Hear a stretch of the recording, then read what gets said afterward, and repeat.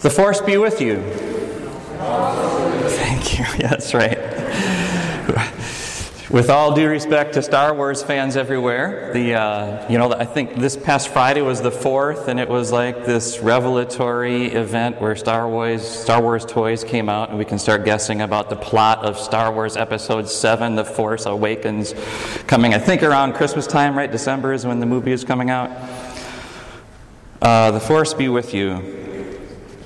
I want to compare the force be with you to what prayer really is as we start.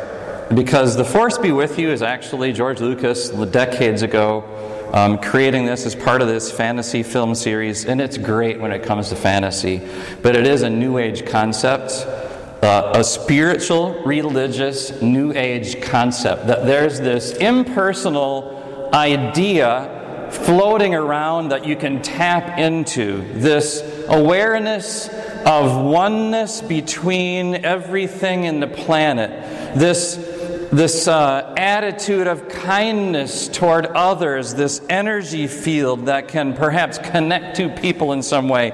The force be with you, we say. And if we're Lutherans, we say, and also with you.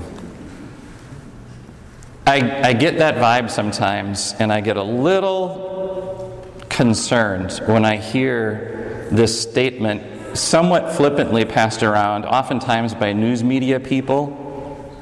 Our thoughts and prayers are with you. It makes me wonder what that person thinks when they say that, and if they combine prayers with thoughts, that combo idea is kind of like saying, the force be with you. That, I just have this attitude toward you that is positive thinking, and because of that, I just wish you well. That's not prayer.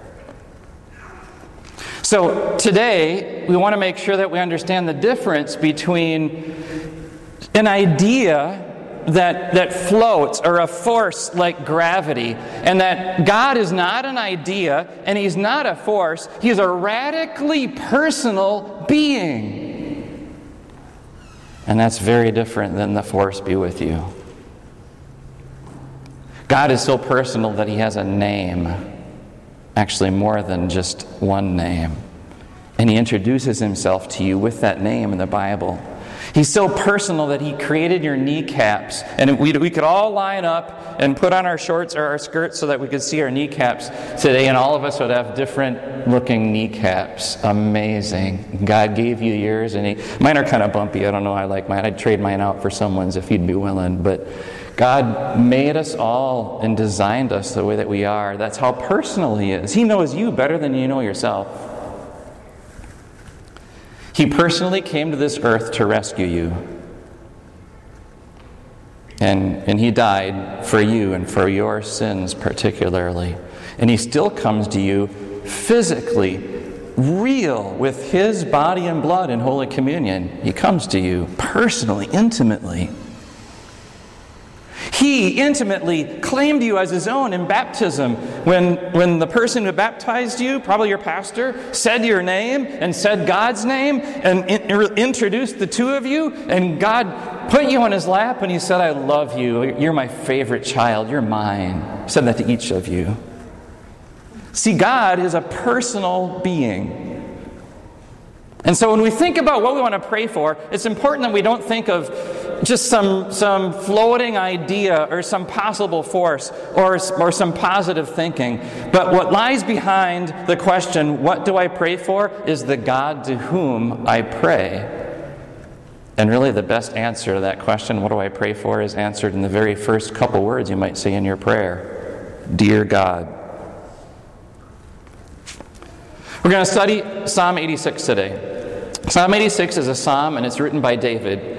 And if you follow David's life and then read what David wrote in some of these psalms that David wrote, you see an intense personal relationship that David has with God. I mean, David can go toe-to-toe with God sometimes. He can almost act like he's going to slap God across the face sometimes. He can just let it all out at times and complain and be angry and vent. And he can also tell God how close his heart is to God's and how significant God and God's love are to him. And it's a great example for us in this prayer of David in Psalm 86, where we answer the question, what do I pray for? Because that's where it starts, having a relationship with God. So use your pen, take some notes today. The sermon notes are in your worship folder.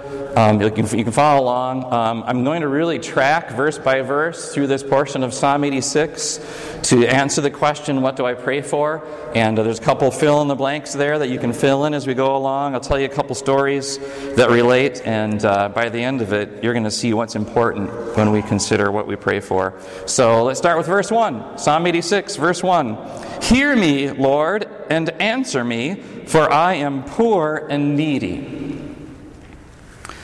Hear me. The Hebrew word there, Old Testament was written in Hebrew, and the original Hebrew word there means stretch out a body part. Like you would stretch out your hand to greet someone, except this one means stretch out your ear to me. It means you can kind of picture God cupping his ear and leaning into you as you're like trying to get a message to him, and he's leaning in like, okay, I'm listening. Tell me. And then answer me. Answer me means that this is a personal endeavor. When you pray to God, he has answers that are made specifically just for you. The answer to prayer is not like motivational posters that hang in your office or in your locker room, or you post on Facebook maybe, and all great, motivational stuff, wonderful, but it's for everyone, right? It's generic. You have to look at it, take it, and say, how is that going to work for me? Answers to prayer from God are not like that. They are personal and made in God's mind and heart just for you. So when we say, hear me, God, answer me, we're touching on that personal relationship with God. And then we say, I'm poor and needy. That was a Hebrew phrase in those days, to say I'm poor and needy. It's like us saying, I'm up the creek without a paddle. It means, I got some stuff going on, God, but I don't have what it takes to do it, to figure it out. Where demand exceeds my ability. I'm poor and needy. God, I need your help. Now, here's how that relates to prayer. I'm going to tell you the typical way we pray. I'm including myself here too. Here's the typical way we pray. I'm going about my life.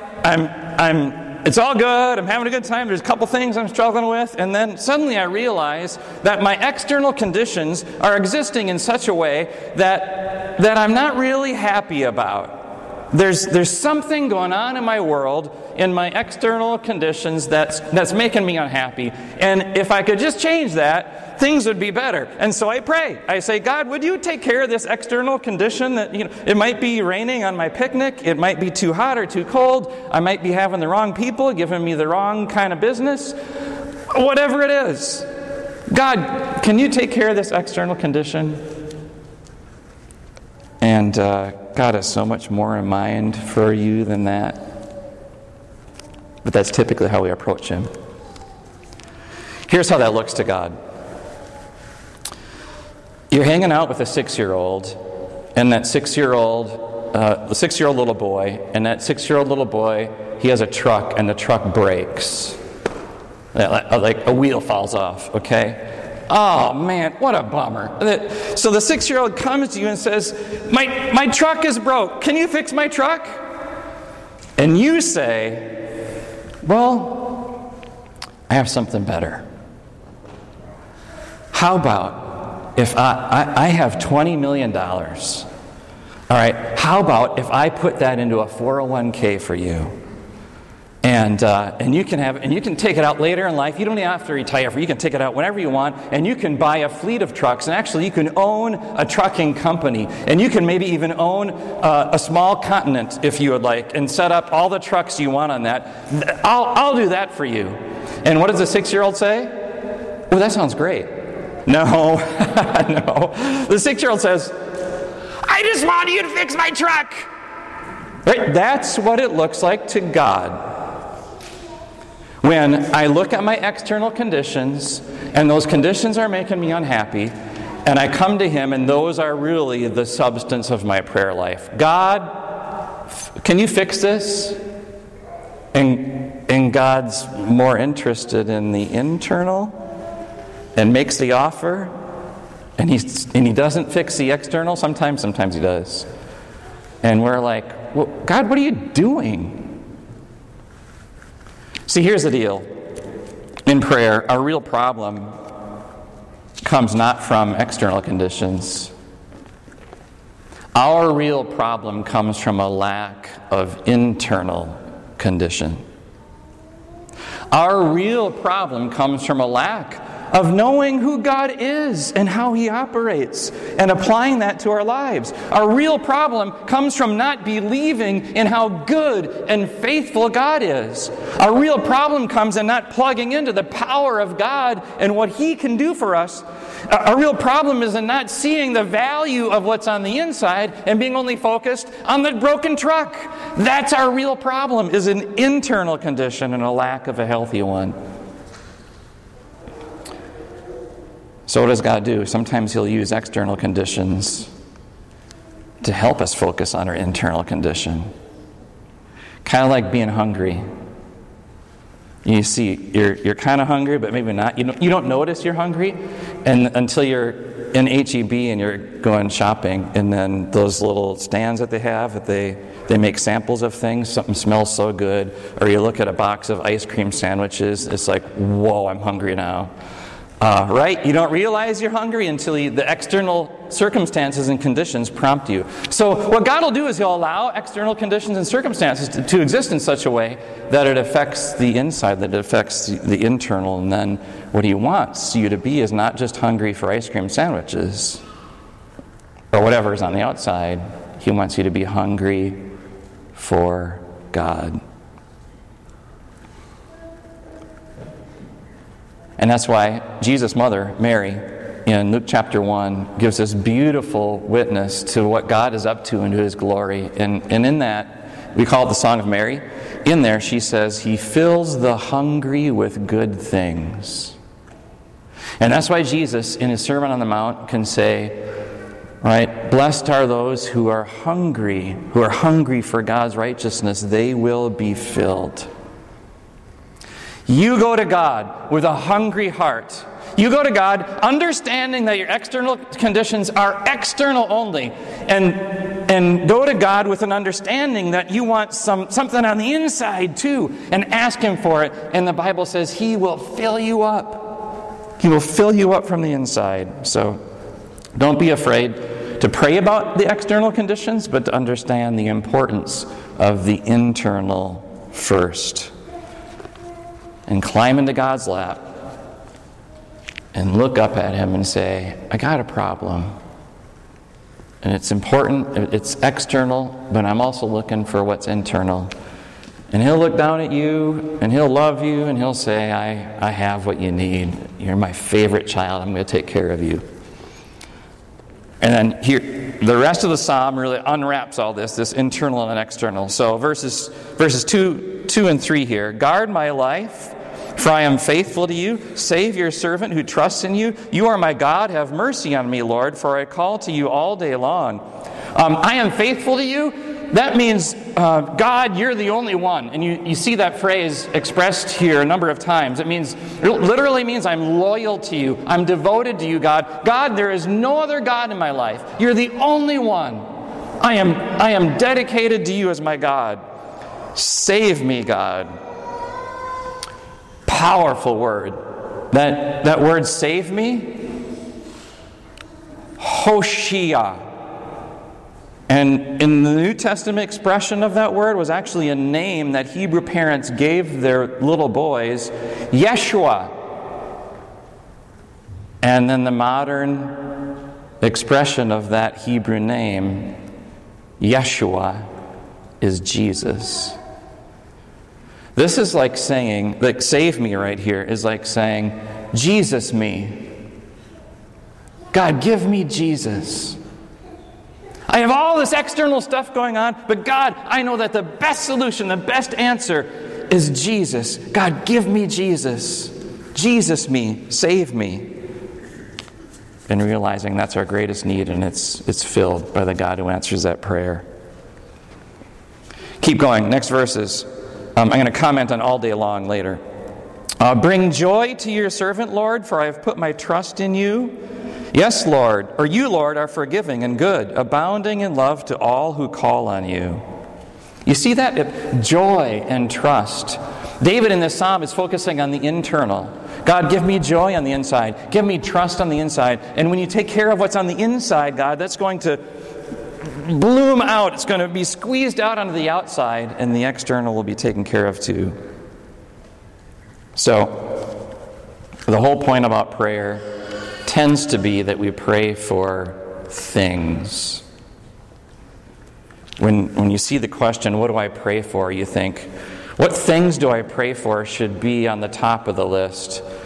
And here's the irony about prayer. When we come to God and our focus, we're fixated on things, on external things, we usually don't get external things from God, or because we're so fixated on the external, we don't get internal things either. But when we come to God and we're not fixated on the external, but we come to God with a hungry heart that's open and interested on the internal, then we get both. Then God fills the internal and takes care of the external too. Jesus' words say this, you may know these: seek first His kingdom and His righteousness, and all these things will be given to you as well. That is the irony of prayer. And so, going through that exercise is a good one. And it's a struggle. It will always be a struggle to prioritize the internal over the external. And when we do, here's what prayer does. Prayer makes God central again. Prayer makes God more important than us. When we come to Him with not so much a list of things, but asking Him to fix what's lacking on the inside, and then asking Him about those external things too, that's good. But getting that in the right priority, in the right order. He fills the hungry with good things. And if God fills you with joy on the inside, believe me, that's going to go a long way in taking care of some of the outward things that frustrate you and that worry you and make you anxious. And they're just going to they're going to be taken care of. And if God gives you more trust from the inside, that's going to take care of some of what's on the outside, because you'll be connected with God. And so we're recalibrating ourselves in prayer and making God central again. This was an issue for the father of modern science. You know who the father of modern science is? Back to school time. I hope Google is correct. Right. Father of modern science is Galileo.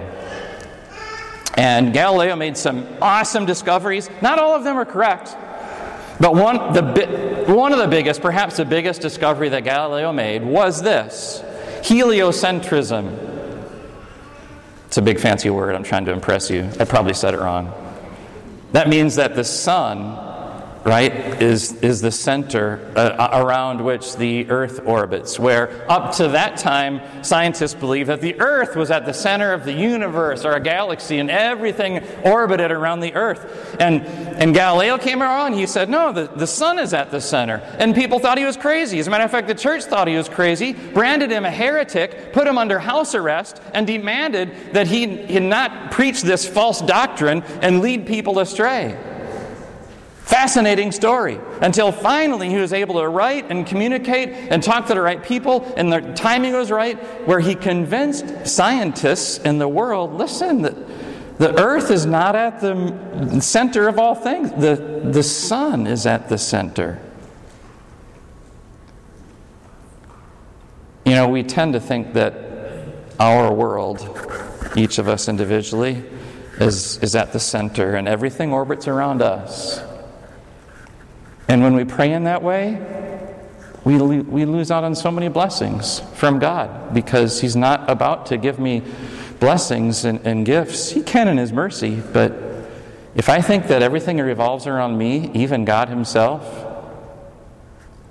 But if I believe that God is at the center, and I come to Him in prayer, and I orbit around Him, and everything else does, that He's at the center, that's how we want to approach God, and prayer helps us to do that. All right, I want to work through that second half of this psalm, and we're going to go a little more quickly now. I do want to mention this. It's really interesting as you look at these words in Psalm 86. Psalm 86 can be divided into 5 parts, each of them beginning with a plea to God, a prayer. And in each of those 5 different pleas to God or prayers to God, it's more about God than about me. It's recalibrating and it's putting God back at the center. We have 3 of those 5 in the verses that are printed in your worship folder today on page 4. We have 3 of those 5. So the first one begins at verse 1. Hear me, O Lord, hear my prayer. I am poor and needy. That means, God, I'm nothing without you. That's verse 1. Verse 8 says, hear my prayer, Lord, my cry for mercy. Again, centering us on Lord. And verse 10 says, teach me your way, O Lord. As saying, Lord, I have something to learn from you. When I pray to you, Lord, it's not all about me. I'm praying to you as an exercise for you to teach me about you and how you operate. I'm open to learning from you. And then those are expressed in the final 3 verses. This is the slide that's up there, verses 8, verse 10, and verse 12. So let me show you then how this puts God, in a Galileo-like way, puts God at the center of your prayers. Verse 8, among the gods there is none like you, Lord. No deeds can compare with yours. This is you saying to God, God, there's a lot of things that can give me happiness in this life, but none of them make me as happy as you, God. And I know people, and you know me, and we're all people, and I know we all struggle with this, and it's okay. We're going to struggle with this. We're sinful people. We're going to struggle with looking to things to make us happy instead of God. And then things gravitate toward the center of our universe, and we want our life to orbit around them. And it's work to put God in that central place, but praying helps us to do that. Verse 10, you alone are God. Beautiful prayer. Here's what this means very practically. This means we don't pray to Mary. Mary is not God. Mary cannot save you. Nor can I. Nor can any other pastor. Nor can any other religious figure. Only Jesus can save you. Only God saves you. We don't pray to saints. Saints can't save you. We don't say to any saints, people who have died and are in heaven, oh, you alone are my saint. You can save me. No. You alone are God tells God, you're the only one that I pray to. Don't pray to your boss. Don't pray to your parents or your grandparents. Don't pray to any person, no matter how good they are. And the saints are good, and Mary is blessed. But those people don't save us. We say to God, God, you alone are my Lord. And my boss can't save me, and my paycheck can't save me, and my 401k can't save me, and good fitness can't save me. God, you alone are Lord. Prayer helps us focus on that. Verse 12, I will praise you, O Lord my God, with all my heart. I will glorify your name forever. We want to tell God, God, I'm holding nothing back. I'm giving my whole heart to you, and I'm not keeping a piece of it just for me to control just a little bit because I gotta, you know me, God, I just need that. Can you give God your whole heart in prayer and trust Him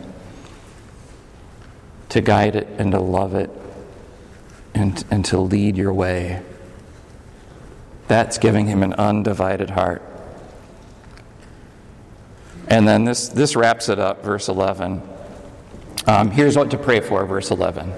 If there's a specific answer, it's this. Teach me your way, Lord, that I may rely on your faithfulness. Give me an undivided heart that I may fear your name.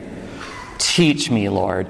Help me learn that you are the one who's going to make me happy from the inside, and that everything else will take care of itself. Give me an undivided heart, Lord, not to put you in a corner, but to make it all about you, make my prayer all about you.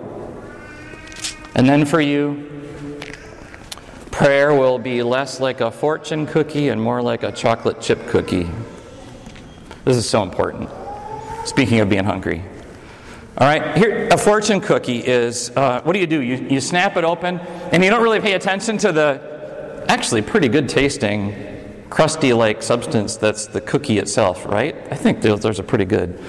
But you rip open that piece of paper, what does it say? What does it say? And you focus on that. You know what? Was that printed just for you? Give me a break. It was not. They didn't know that you were going to open that, and that's a message that could apply to you and 6 billion other people. So don't be going feeling so special when you open your fortune and it says you're going to win the lottery or something. That could apply to anyone. Let's not treat prayer like a fortune cookie, but let's treat it like a chocolate chip cookie. Now that's a cookie. It doesn't even need a piece of paper on the inside. Why? Because whoever baked those cookies for you, and I'm talking homemade chocolate chip cookies now, not Little Debbie ones or Keebler ones you buy at the store. Real, moist, ooey gooey, not crunchy. Chocolate chip cookies are not crunchy. They're supposed to be gooey. All right, gooey, warm is better. Warm, ooey gooey chocolate chip cookies that maybe you have them with milk or ice cream, and that's what prayer is like. Because you know what? You not only eat those chocolate chip cookies at home, if there's any left whatsoever, you might take one to work. And then you take it to work or take it to school, put it in your lunchbox and take it to school, and you haul out this ooey gooey chocolate chip cookie, and your friends who are with you at the table are like, whoa, give me some. They see the chocolate chip cookie, they have the Keebler kind, they have their Little Debbie processed cupcakes, but you have ooey gooey, chocolate chippy love. And then you tell them, my wife made these, right? My mom made these, and she's the best chocolate chip cookie maker ever. And then it's really not so much about the chocolate chip cookie, is it? Because then your friends are thinking, I want a mom like that. All right, the guys are thinking, I wish my wife would do that. They're thinking about the person who made that cookie. And the cookie is awesomeness, but there's a greater awesomeness, and it's the person who loved you enough to make those your special way and make them for you. That's prayer! Prayer is God's love for you, and it's good, and it feels good, and it's great, but ultimately, the point of prayer is to take us beyond prayer to the awesomeness of a loving God who answers us in the way that He knows is best, and then our whole world is orbiting around God. So 3 takeaways for you, 3 practical points that help wrap up the prayer series. And I'm not giving you a list today what to pray for. I'm doing that on purpose because that's going to be different for each of us, the external conditions. But I'm trying to influence your heart so that list has a nice foundation and place to land on. And it's okay to have a list. So we established the internal importance. Now I have some external tips without giving you a list. And if there's one thing I would have for you to do to try to take this prayer series, and I know some of you have talked to me and you've grown from the series and you've engaged in some new prayer practices and you've seen God in a new way, and even people have told me God's answers to their prayers. It's really been an exciting journey. I'm going to miss this. But here's what I'm going to do, and I want you to join me. Make an effort to pray in 3 ways. This is very simple, and you can do this every day, and it's a ritual. Number 1, go prayers. This is in the morning when you're just awake enough to realize what's coming up for your day. And just awake enough so that it might feel a little overwhelming to you. Or it might feel like you don't want to get out of bed and face it. All right? It's not too long after you wake up. For some of you, it's like right away. You're awake. Others, it takes a cup of coffee. That's okay. So whenever you reach that point, pray. Before you face your day, before you leave, before you get in the car and go to work, before you check your email, pray about what's coming up for your day. That's a go prayer. God, go with me. I'm going today. I'm going to this. I'm going to do that. I'm going to do that. Bring all that into a short little prayer, and it can be 5 minutes less. Go and bring God into what's going on for your day. All right? Can you do that every day? Say yes. All right. Glad you agree. Number 2, breath prayers. This is now throughout the day. A breath prayer is like, whew, God, that was close. Thank you for keeping me safe. It's like the proper way to say, oh my God. Okay? It's the proper way to say, oh my God.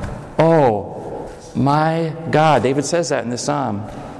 My God, I need you going into this job interview. Be with me, please. Oh my God, I'm getting the test results this afternoon, God. Right? Breath prayers, just kind of, All right, so those are throughout the day. And then at the end of the day, I want you to do not just go prayers, not just breath prayers, but peace prayers. This is when you put your head on the pillow at night, and just before, you might kind of be semi in zombie mode and kind of sleepy. That's okay. This is where you kind of do a spiritual clean sweep of the day. And you just say, you put your heart at rest, and you give it to God, and you say, God, this is what happened today, and some of it I don't understand, and some of it, God, I'm sorry for. I messed up. Please forgive me. And God, you put in your hand and your mind all of this that I'm thinking about right now, and you take care of it. I'm going to go to sleep, God. You don't sleep. You stay awake. You take care of it, and tomorrow's going to be a new day. And thank you, God, for giving me peace. Go prayers, breath prayers, peace prayers. Can you give it a try? Say yes. All right, give it a try. See how it works, and see how you expand your prayer life. And somewhere in there, you're going to have a list of prayers for other people. You decide where in those 3 that list goes. But give that a shot. And thank you, God, for this prayer series, and thank you for listening and being people of prayer. Amen. Let's pray now. God, we don't always know what to pray for, and we don't always get it right and get the priority right, but we're comforted and encouraged today because you tell us this. You tell us that as long as our heart is right with you, we can ask for anything. So God, work on our hearts. Give us hearts like David's that trust in you and that have a joy in them. Sometimes that joy is overwhelmed by troubles and by our worry, Lord, but you assure us that it's in there, and we ask you to make it shine more brightly every day, not just in positive thinking, but in joyful trust in your promises. Make us better people of prayer, Lord, trusting in your answers, willing to go the direction that you lead. And may this series that we've had this summer make a big difference in our lives, in the lives of others, and even in our world, God, because you're that big, and we love you and you trust you. Amen.